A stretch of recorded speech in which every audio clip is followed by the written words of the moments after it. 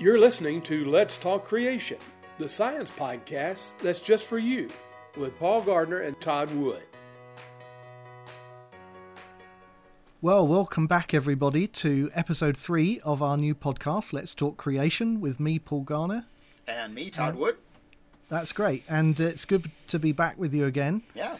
And this episode, we're going to do something that may be perhaps a bit more challenging for some of our listeners, because we want to dig into some of the scientific questions, and in particular think about the methodology that we use to try and answer some of the really hard scientific questions that confront us as young Earth creationists. So, you know, if you find this a little bit harder to follow than perhaps the first 2 episodes, hang in there. You won't find every episode perhaps quite as challenging as this one. And we're going to try and do our best, you know, to bring it down to a level that everybody can understand. But it's important that we think about methodological questions. And, you know, we face lots of scientific challenges as young Earth creationists, and we want to know, how do we go about solving some of those challenges? And the approach that we both like is something that we call model building. We are interested in building scientific models. And so I guess we should begin there and say something about what a scientific model is. Yeah. Todd, do you want to talk us through that? Yeah, let me give you a real quick rundown here. So, most of you probably can remember back to your learning about science in school, primary school or high school or whatever, and you learned that science starts out with observations. You then formulate a hypothesis. You test the hypothesis with experiments and more observations, and then it becomes a theory if it holds true. And then after you rigorously testing the theory, it'll become a law. And the sort of end product of science then is knowledge. It is, and that's the Latin scientia. That's what it means. It means knowledge. And so science is after truth, and we do it through this process of repeated observations that lead to more and more confidence in our assumptions, and then to truth.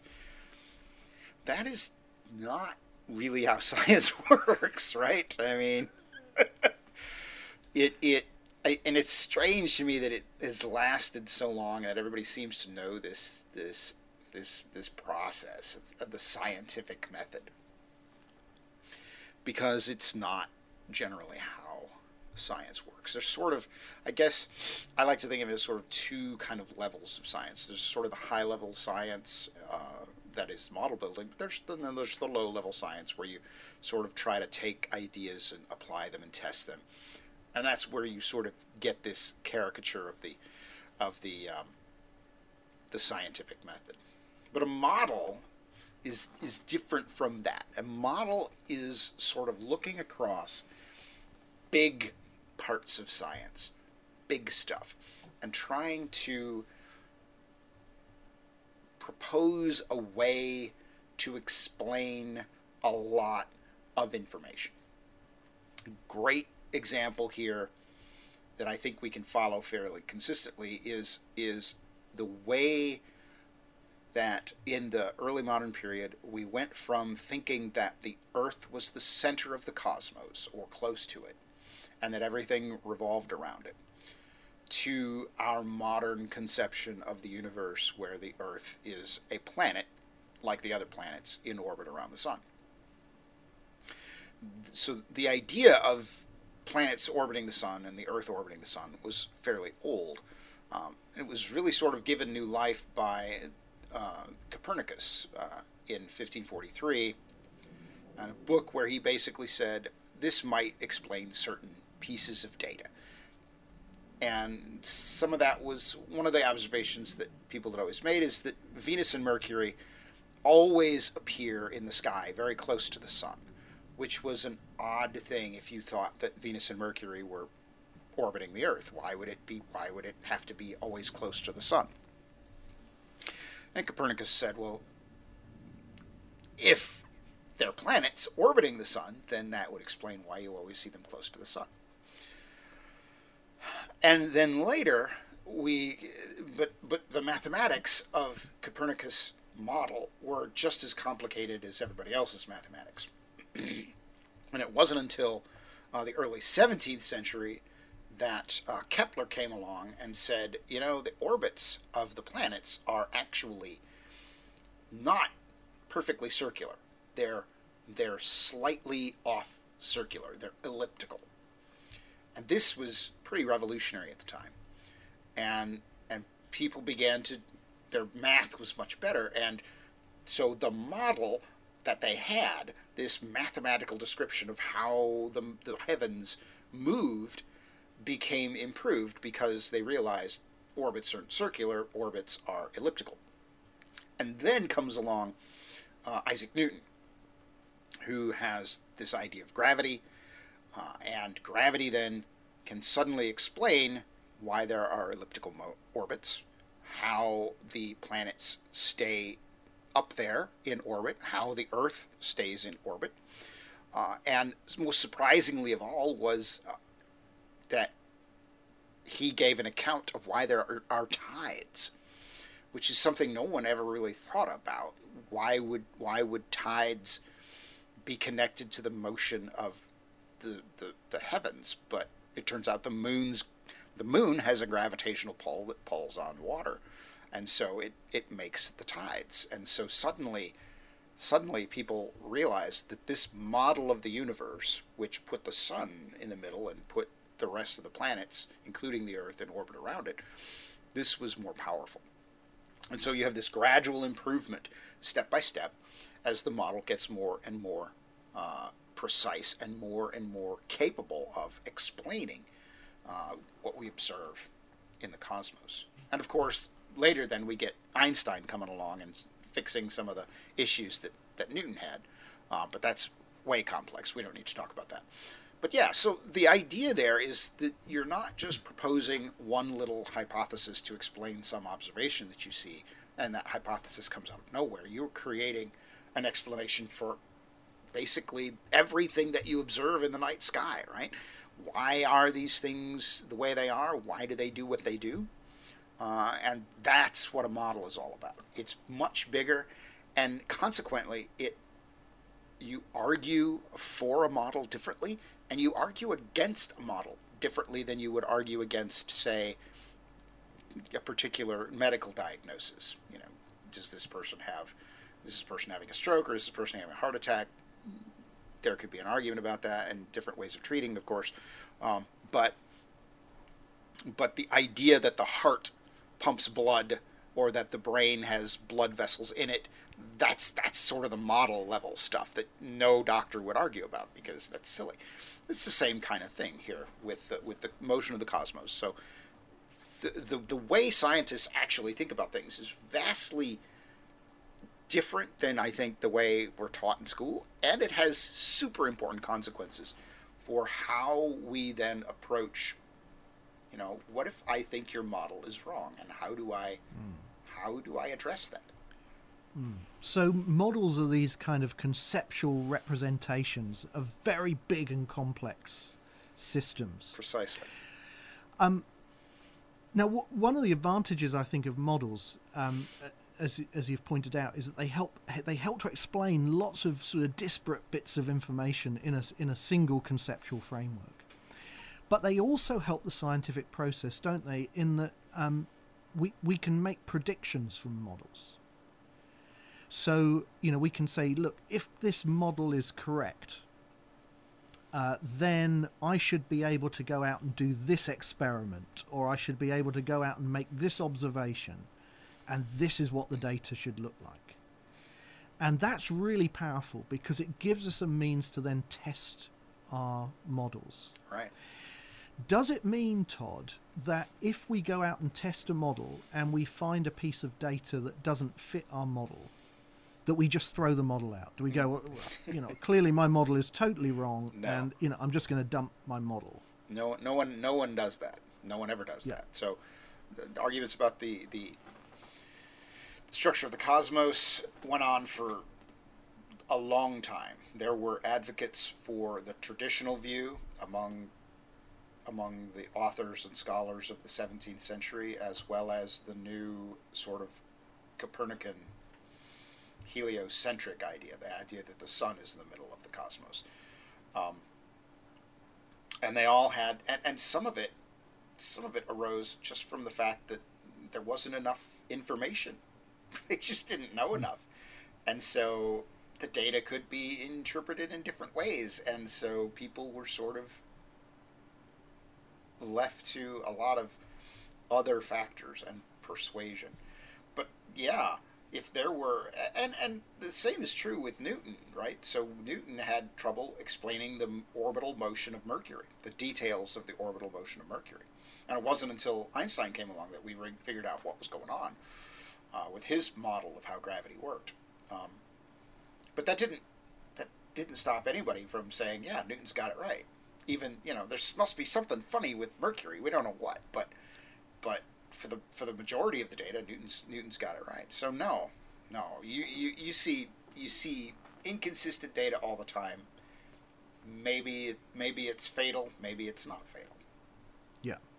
So models are really helpful in science because they kind of guide our research in helpful directions. They provide a kind of framework within which we make observations and interpret data. But they're also really malleable things. They change, and we can modify them, and we can make little tweaks here and there and adjustments. So actually models are quite hard to displace.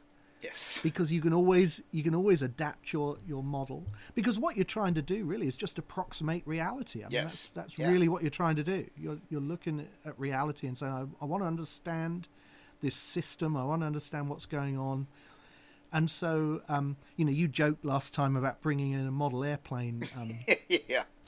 This time, but actually, a model airplane. I mean, that's a simple representation Absolutely. of a real life object, and the good ones can fly, right?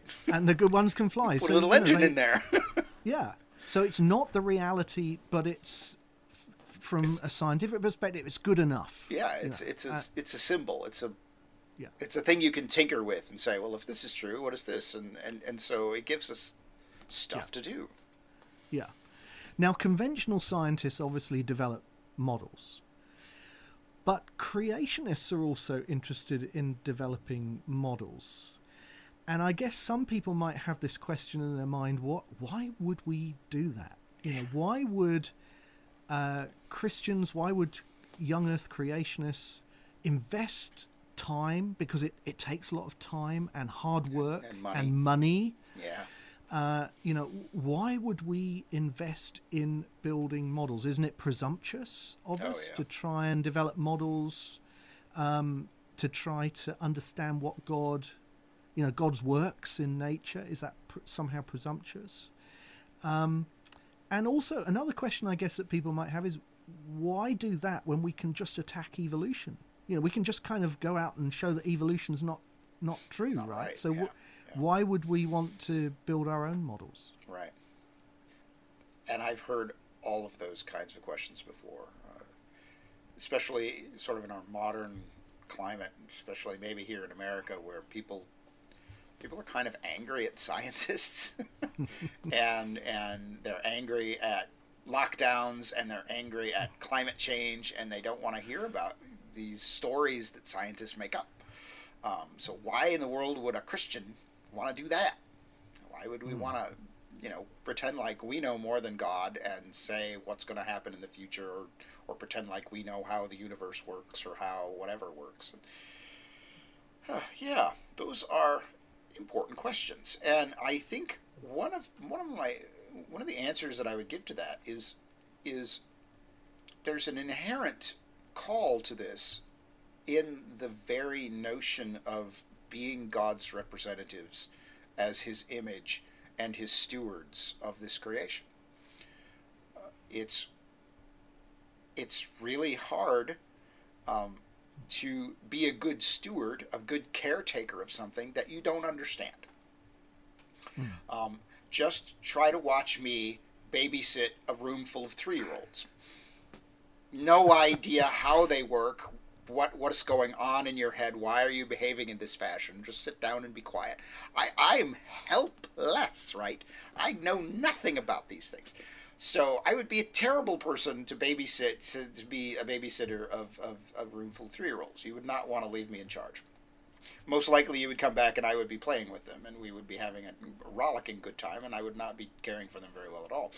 But, yeah, and so if we're going to be good stewards of creation, we really need to know what it's about. And since that was sort of our original pre-fall role, I don't see that that's been alleviated. And even maybe you might argue, creation has fallen, and so we're just going to endure it until Jesus comes back. It's still the work of God, right? And it still is in our charge as those who have dominion, those who practice stewardship. And God is in the business of renovation, right? He's redeeming this cosmos. Yes. And we're partners with him. Yes. In redeeming the cosmos. So, yes. In some sense. So, we can participate in that grand project. Which is an amazing and exciting privilege. To be able to do that. But also, I would say, to those who are worried about the arrogance of the whole process, you are right. There are things where scientists get way too excited and wrapped up in their ideas about whatever. And we do, as Christians, need to be very careful and humble. Say, this is what we know. And I know there's much more that we don't know than what we actually know. But I think that the answer is probably somewhere along this line over here. And be willing to be wrong. That's part and parcel of what science is. In the history of science over the past 2,000 years, nearly everything has been wrong. It's been discarded in some way as new models and new ideas come forward. So you just have to be aware that you're not here to sort of solve it all. It's not your responsibility to figure it all out. Nor is it your responsibility to make it to advocate a particular answer to everything. We are merely steps. We are steps in a process. We are cogs on a wheel, and we are participating with God, I think, in his activity here on the earth. And I think that when we do really good work in creationist model building, God is thrilled and excited. I mean, I would love it. I love it when my students figure things out on my tests and are able to answer hard questions. It delights me because, yeah, good. You figured that out. I have to think God is delighted when we realize, oh, this rock layer over here was not formed in this way. It was formed in this way. Totally different. Or something like that. One of my favourite verses in the Bible is Psalm 111 and verse 2, which says, "Great are the works of the Lord, studied by all who delight in them." Yeah. And, we're called to do this, aren't we? It's the Westminster Catechism that talks about the chief end of man being to glorify God and to enjoy him forever. Yes. And, we're called to delight in the works of God's hands. And one of the ways we can do that is by studying them scientifically. Because I think, like me, you found that science, yes, it can be lots of hard work, it can be frustrating at times, but it can also be enormous fun. It can just be an absolute delight to be thinking God's thoughts after him. Yeah. And in fact, as we kind of develop these scientific models, in effect, we're kind of working out in practice the confidence that we say we have in God's word. Because it's not that we're doing this science because we want to prove that the Bible's true, but it's because we have confidence that the Bible is true, that we believe it's going to help to guide our research in fruitful and productive directions. Yeah. I mean, surely, we won't get it right all the time. Right. But if we take notice of what God's word says and factor in the things that he's revealed to us in our scientific thinking, that's got to be better than just ignoring God and leaving him out of the equation altogether. So, model building is an expression, isn't it, of our confidence in the Bible. I think so, yeah. To me, that's exactly the kind of, if my understanding of Scripture is true, then that means that I should see this and this and this. And when someone tells me categorically there's absolutely no evidence for that, and it's sort of a conversation ender, and I think, well, how do you know? Yeah. What evidence have you looked at? And it makes me want to go dig into it myself and find out what's the deal here. You've been listening to Todd and Paul Talk Creation. If you'd like more information about any of the subjects discussed in the show, please visit us at coresci.org/podcast. That's coresci.org/podcast. Do you have questions regarding the young age creation as a model? Well, we've got you covered with a book by podcast's own Paul Garner. His book, The New Creationism, was dubbed the single best book on creation and the flood by filmmakers of Is Genesis History. If you don't already have a copy, be sure to check it out on Amazon today. Now, let's get back to the podcast. So that's all very helpful. I guess to make this a bit less abstract, we should probably talk about some specifics. And maybe think about an example of a scientific model. And this is the part creationist model building. This is the part that might be a little difficult for everyone to follow.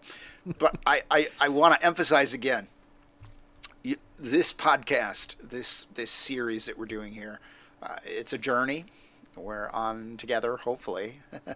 Please watch more. And future episodes are going to elaborate on a lot of the abstractions that we're about to talk about. So if this is way over your head, bear with us and please come back, because we're going to try to make it clearer and more understandable in future episodes. So how about you tell us about plate tectonics, Paul? Okay, well, plate tectonics I thought was a great example of a very successful scientific model in the conventional scientific community. So plate tectonics was really developed in the sort of 1960s, early 70s. There was a whole revolution that came about with discoveries on the ocean floor that kind of revolutionized our understanding of how the Earth works. And plate tectonics says that the crust of the Earth is divided up into this series of interlocking tectonic plates that move relative to one another. The idea is that our present arrangement of oceans and continents is the result of the breakup of a single supercontinent that once existed in the past. That the continental plates have moved apart by a process called seafloor spreading. And we don't want to get into the weeds of plate tectonics. That's not really the topic today. But one of the things about plate tectonics that is so impressive is how it explains so much geological data. So if you look at the coastline, say, of West Africa, and you look at the coastline of eastern South America, they kind of they lock together. You know, if you were to close up the Atlantic Ocean, the South Atlantic, they would join together like a jigsaw puzzle. And plate tectonics can explain why that is, because they were once united in a single supercontinent which has broken apart when the Atlantic Ocean opened up. We can look at the distribution of fossils or of mountain belts, and we see that they kind of match up on opposite sides of oceans. And we can look at the structure of the ocean floor, the fact that there's this great seam that runs down the middle of the Atlantic called the Mid-Atlantic Ridge. And there are a whole host of other things that plate tectonics helps to explain. So it's a really powerful theory, a really powerful model, and it's no surprise, therefore, that today virtually all geologists accept plate tectonics. I mean, it has, it is the reigning paradigm for understanding how our Earth works in the science of geology. So there's a good example of a scientific model. Why would creationists be interested in thinking about plate tectonics? Why would we be interested in doing some model building of our own in this area? Well, think about the problem here. We can actually measure rather accurately today the rate at which those plates are moving apart from one another. And they're moving apart really slowly today, at the rate that your fingernails grow. North America is moving away from Europe, so it's really slow. Yeah. It's very slow. So if we extrapolate that back in time, it would have taken millions of years for the Atlantic Ocean to open up. And of course, that's problematic if you're a young Earth creationist and you think that the world is about 6,000 years old and the flood was maybe, 4,500 years ago or something like that. So creationists have actually developed their own version of plate tectonics called catastrophic plate tectonics, in which the Earth's tectonic plates separated rapidly during Noah's flood.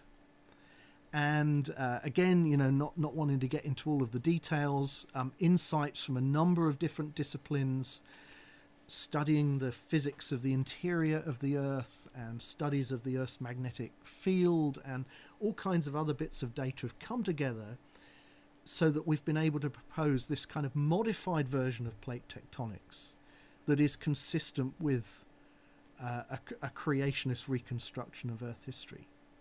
And one of the really exciting things I think about this particular creationist model is that it explains all of the same data that the conventional theory of plate tectonics explains.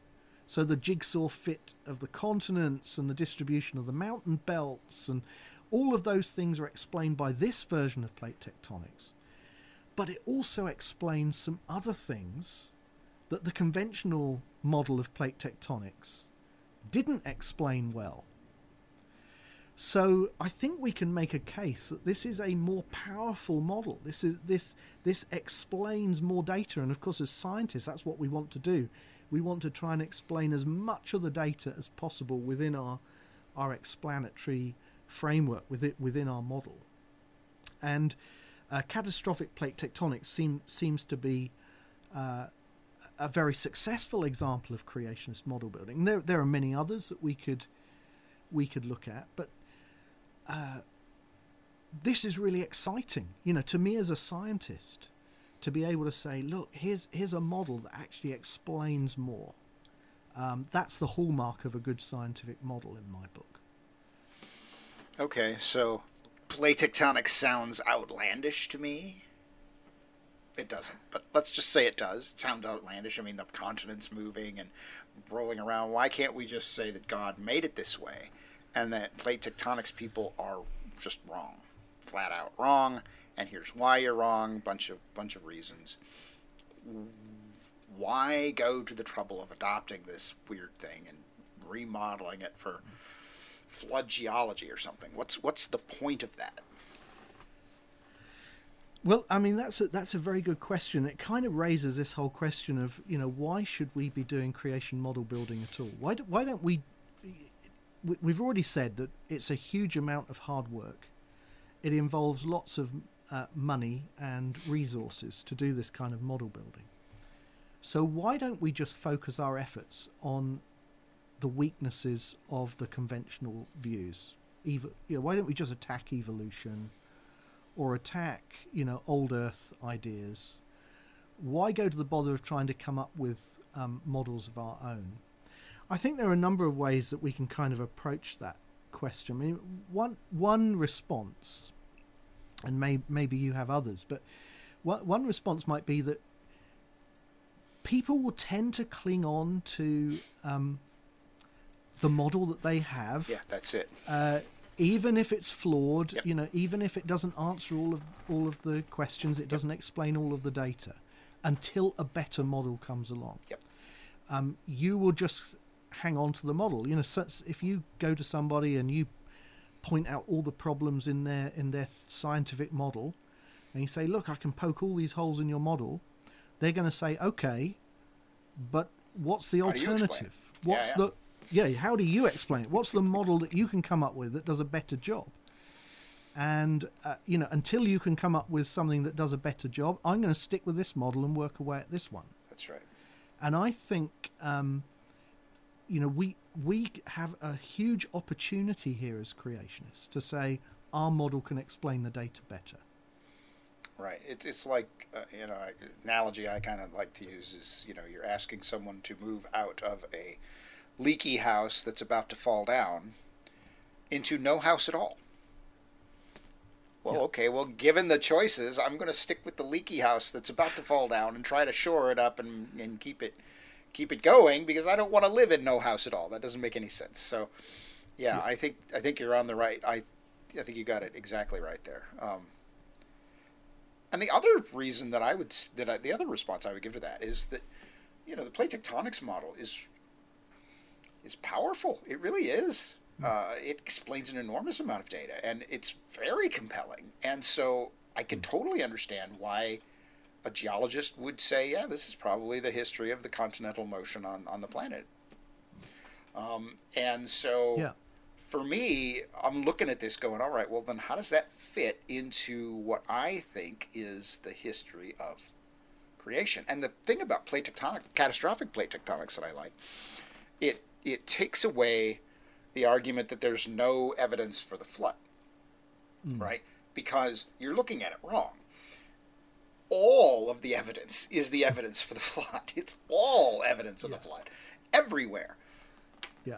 Oh, right. Yeah. Suddenly things become much more powerful and intelligible, I think. Whereas before, if you're just saying there's some sort of layer where there's a global flood, that's not present. But catastrophic plate tectonics, suddenly, it makes sense. So to me, it's I don't want to throw the baby out with bathwater.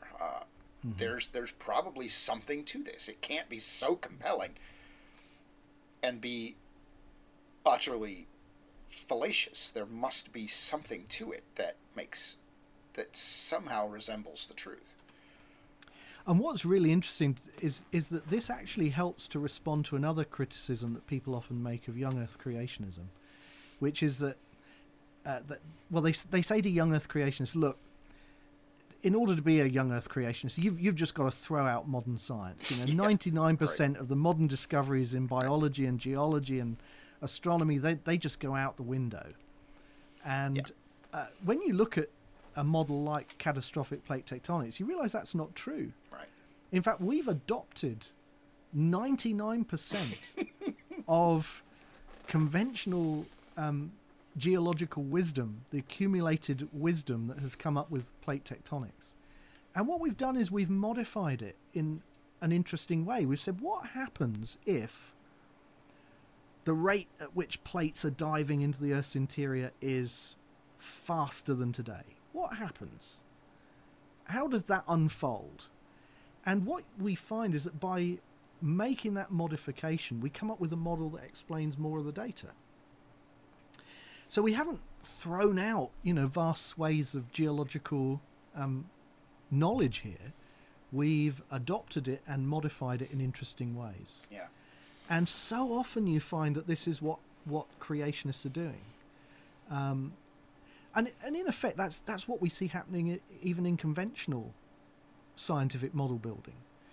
Einstein comes along, and Newton doesn't get thrown out wholesale. Newton is perfectly good for most things that we're dealing with here on the Earth. It just doesn't work on cosmic scales. Right. And Einstein came up with a kind of modified Newtonianism. Right. I mean, in effect, that's what it is. It builds on what Newton did. It doesn't completely throw it out and start from scratch. Right, and he explains everything Newton does and then some. So it's not that Newton is wrong. And that's another weird feature of models, because it's not that the model is necessarily right or wrong. It's usually better or worse, right? There are better models, or good models, and there are not so good models, there are worse models. But to my mind, all models are wrong because we just don't know enough, right? We just don't know how they're wrong yet. Yeah, exactly. So, that's another funny, we've rejected all of science, and I just think, I don't know what you mean by that. No. Because I'm doing science. I'm out here, sequencing DNA, or I'm out, mapping rock layers or whatever. I'm not doing theology. I don't know what else it would be. So... Yeah. So we've got these creationist models. We've got things like plate tectonics, and we've got baraminology, and we've got creationist models of the Ice Age, and all kinds of other things. So that means basically that we've got it all sewn up, right? So we've kind of worked it all out, and we've kind of got all the answers. And, I can retire now. Thank you very much. Yeah, and the other side are completely, they've got it all wrong. Yeah, no. Is that how it is? No, to me, the model building approach is really, if you want an approach that is intrinsically humble and really reflective of the way that Jesus taught us to live, then the model building approach is one way of doing that, because we're always finding out things that were wrong, and we're always learning new things. I think about, especially one of my research interests is fossil hominins and studying fossil humans and fossil apes. There's always new stuff being discovered, and new papers being published, and new research being done, and you're always having new things to think about, and new possibilities being presented. And so it forces me to be careful about how I present my research, how I talk about these things, because I could be wrong 2-3 years from now, or maybe tomorrow. Maybe there's a paper coming tomorrow that's going to show I was wrong about something. And that's great, and that's cool, because I don't think it's a danger to us or a flaw. I think it is inherent in the human condition. We don't know everything. We learn things, and we modify our understanding of things. And hopefully, in that process, we are approaching closer to the creator of all, right? The one who has set it all up, and by learning about his works, we learn about him. But yeah, the constant dynamics of model building just sort of necessitates you've got to be humble, because you're probably wrong. And it's important to recognize that although we have a commitment to the Bible gives us an enormous amount of freedom to develop scientific models and to test them by the data, because the Bible kind of gives us this broad outline of Earth history, but it doesn't tell us the details. No, so the details are all missing. Yeah, and the details are what are interesting to us often as scientists. So, for example, take fossils. We may well, by reading the scripture, come to the conclusion that fossils must post-date the fall of Adam, because there wasn't any death until Adam sinned. Sure. And fossils are dead things, right? So there's a biblical constraint for us. Yeah. But that's it. After that, when did the fossils form? Were they formed before the flood? Were they formed during the flood? Were they formed after the flood, or a combination of all three? The Bible doesn't tell us that. No. So then we have to go to the data, and we have to start kind of digging into the evidence and working out those things, within the constraints that the Bible gives us. But they're very broad constraints. And you could imagine that several different competing scientific models, many competing scientific models, would all be compatible with the biblical data. And then we have to do the hard work in terms of what does the evidence support, what does the scientific evidence tell us. And I think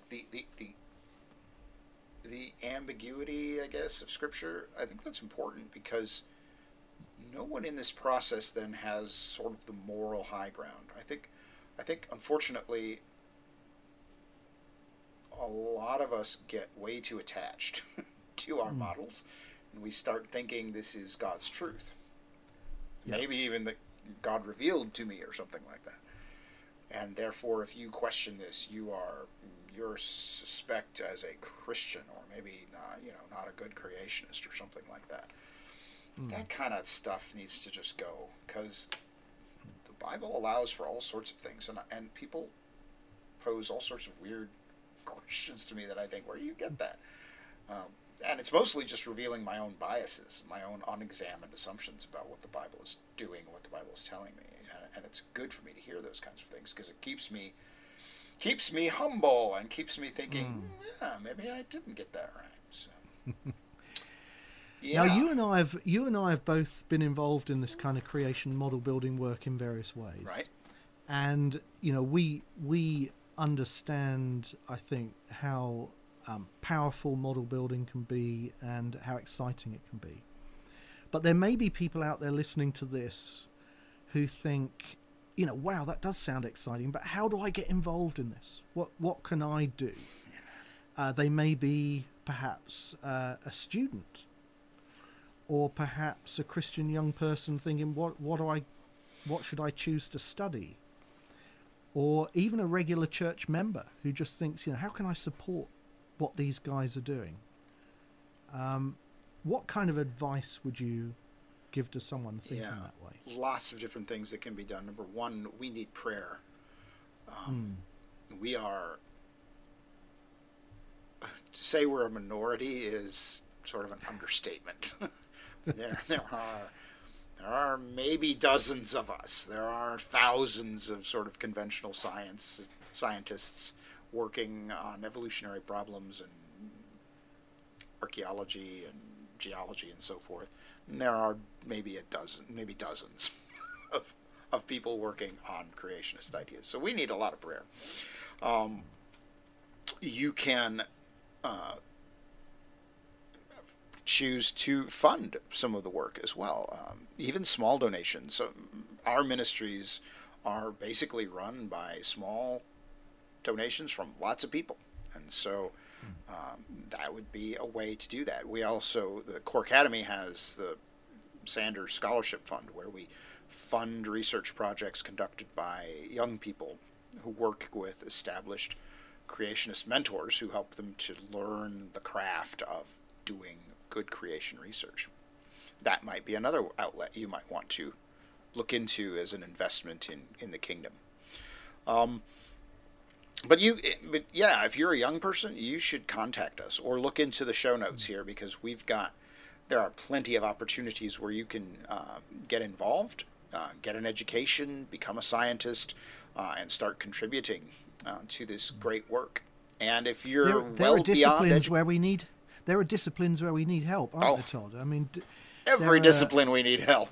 Yeah, but there are some in particular where we don't really have any creationists. Yeah, and so there's a huge opportunity for young people if they're gifted in science and they want to get involved. I mean, the field is wide open, isn't it? Yes, absolutely. And then if you're beyond your education years, like me, and not interested in any more formal education, there are things that you can do to involve yourself in research as sort of a family vacation. And we'll have some examples of that in the show notes as well, where you can connect with people who are doing dinosaur digs, who are doing archaeological excavations, and other sorts of research projects like that, where you can just go and participate as you are able and help the scientists in their work. So another thing that we have is our annual Origins Conference. Yes. Where the Creation Biology Society, the Creation Geology Society, and as of this year, the Creation Theology Society get together and report on the work that individuals are doing in this kind of area. And that would be a great place for students to come, wouldn't it? And to meet with key researchers and to hear what's going on at the cutting edge. Yeah, and it might be a bit overwhelming for sort of lay people to come and hear, because it's usually quite technical. Even for me, sometimes I zone out during the geology talks, but true confession.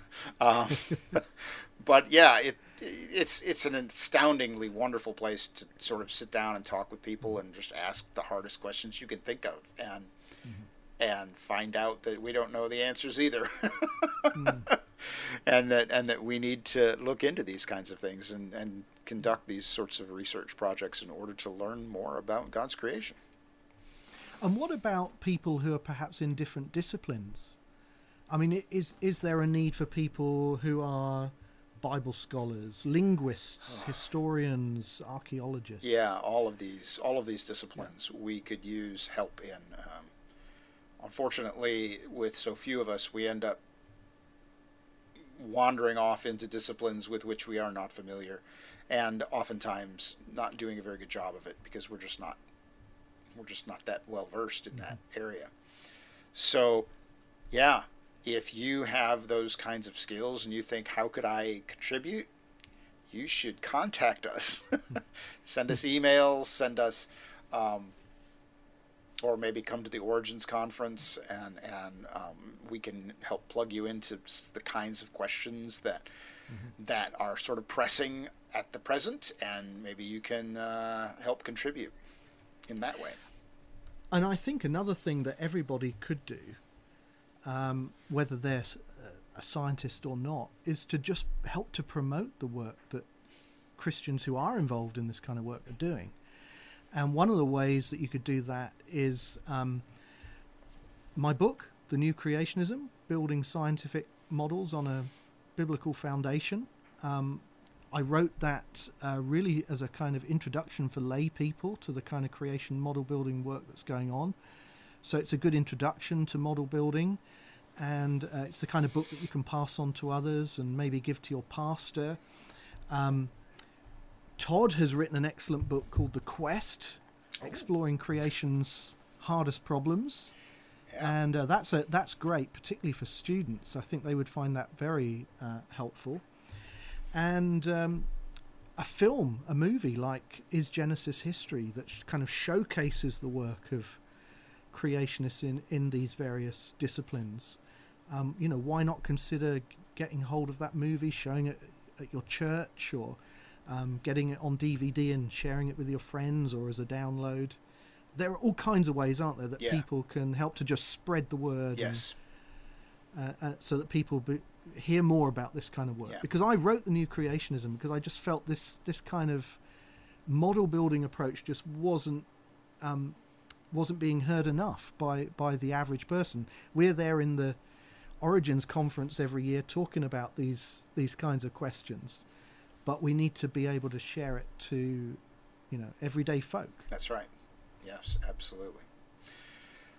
Well, that was a good episode. Yeah. So, do we know what's coming up in the next episode? I don't think we've planned the next episode yet. No. We'll have to see how that goes. So, do you want to do a kind of generic closeout? Yeah, let's just do a generic closeout. Thanks for watching, everyone.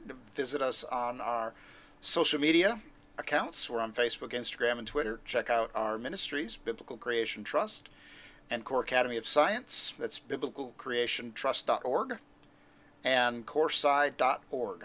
And if you want to interact with us, the easiest and simplest way might be to just go on to Facebook and send us some messages through other ministries or through the Let's Talk Creation page. And thanks for watching. Spread the word, and we'll see you next time. Yeah, thanks for joining us. See you next time. Thanks for listening to this week's episode of Let's Talk Creation. If you have questions, send them to podcast@coresci.org. That's podcast@coresci.org. And be sure to let your friends know about Let's Talk Creation. And check us out on social media. Thank you.